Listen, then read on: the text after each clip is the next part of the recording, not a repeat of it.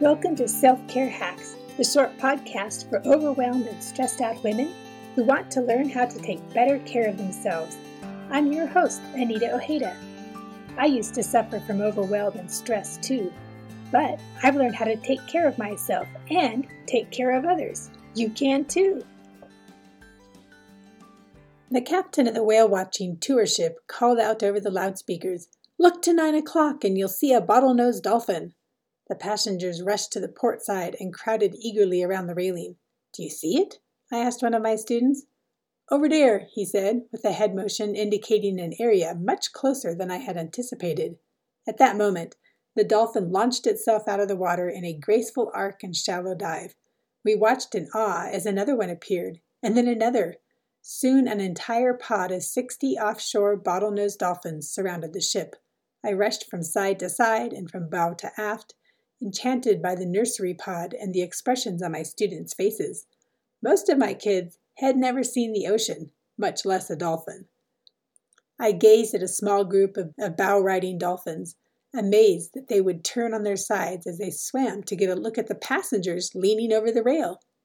One mischievous dolphin chose to body slam the clear water right next to the boat, soaking everyone who watched, including me. From my vantage point, I could see the myriad battle scars on the backs of the dolphins. Each carried a unique pattern of grazes along their sleek backs. Some even had small chunks of a fin missing from encounters with sharks. Oh, the stories they could tell! We even saw Patches, a partially leucistic dolphin. Leucism in animals occurs as a result of a partial loss of pigmentation of multiple types of pigment, not just melanin. Despite Patch's obvious difference from the other dolphins, she remained part of the group. No one ostracized her because of her unusual coloring. With her black and white skin patches, another animal might initially mistake her for a killer whale from a distance. Female dolphins and their offspring travel together in large pods. They babysit each other's kids. They fish together and play together. In short, they do community. Skin problems, scars, and all. We could learn a lot about self-care from dolphins. They know the benefits of doing life together. Despite their differences and scars, they accept each other. They have fun together. So far, all the paths to mental wholeness that I've been talking about in this new series include solitary activities. But finding community plays an important role in our mental health. In community, you can find others whose lives contain elements of your story. In sharing and listening to each other's story, we learn ways to cope with the ugly parts. We learn how to celebrate the victories. And most of all, we discover we are not alone. Here are 7 hacks to help you find your pod or your community, whatever you want to call it. Hack number 1, be the kind of pod member you expect others to be. Confidential, friendly, and open to a variety of others. Try not to surround yourself with people who look and think exactly like you do. Why? Well, people who are not exactly like us help stretch us in ways we might not know we need to be stretched. Think back to the dolphin pod. Not all the dolphins look the same. Hack number 2, know what makes a person safe. One community I'm involved in is the birding community. If you'd like more information on birding, I'll leave some links in the show notes. But I can pretty much guarantee you that someone with the binoculars and a camera slung around their neck will turn out to be a pretty safe person.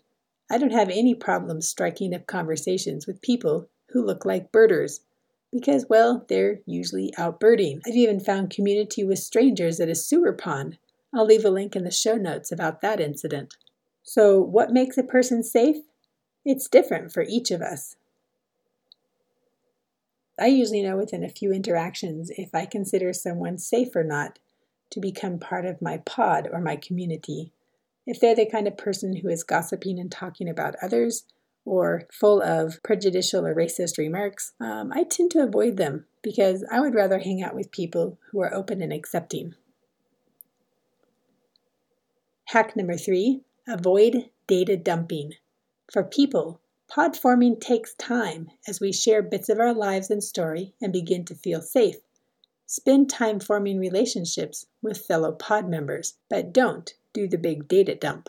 Hack number 4, look for pod members, aka kindred spirits, in a variety of places. You might find your pod at church, in a support group, a knitting club, a book club, a bunco group, or even online. I live in a remote area, and I've discovered a huge support pot of friends I've never met, well, most of them, in the 5 Minute Friday community. I've also found a lot of support and community from blogging and podcasting. Hack number 5, learn to listen well. Pod members usually don't want advice. They simply want someone to come alongside to listen to their story. Use your nonverbal means of comforting, things like hugs, holding hands, sympathetic murmurs, and internal prayers.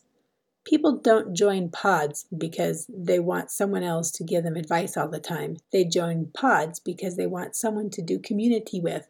Hack number 6, never share someone else's story without their permission. This is so very important. If you want to be a safe person and find safe people, you need to be willing to not share someone's story unless you have their permission. And storytelling is part of forming a pod or a community. Hack number 7, learn to confess to each other and pray for each other. James 5:16 in the Message version says, "Make this your common practice. Confess your sins to each other and pray for each other so that you can live together whole and healed." The prayer of a person living right with God is something powerful to be reckoned with. Community helps us find mental wholeness. God did not intend for us to be alone. He intended us to live together in community. But it's not easy for everyone to find community. So don't forget these 7 hacks for finding community and building it into a safe pod. Hack number 1, be the kind of pod member you expect others to be. Hack number 2, know what makes a person safe for you. Hack number 3, avoid data dumping. Hack number 4, look for pod members in a variety of places. Hack number 5, learn to listen well. Hack number 6, never share someone else's story without their permission. And hack number 7, learn to confess to each other and pray for each other. Come back next week when I'll share hacks to help you speak well of your children and why it matters. Take care of yourselves, my friends. You are worth it. You can find me at selfcarehacks.net or check out the show notes for links to my social media accounts. If you enjoyed this podcast, take the time to tell a friend. Together we can build each other up and teach each other how to take better care of ourselves. I'll see you here next Tuesday with more self-care hacks to help you overcome the overwhelm.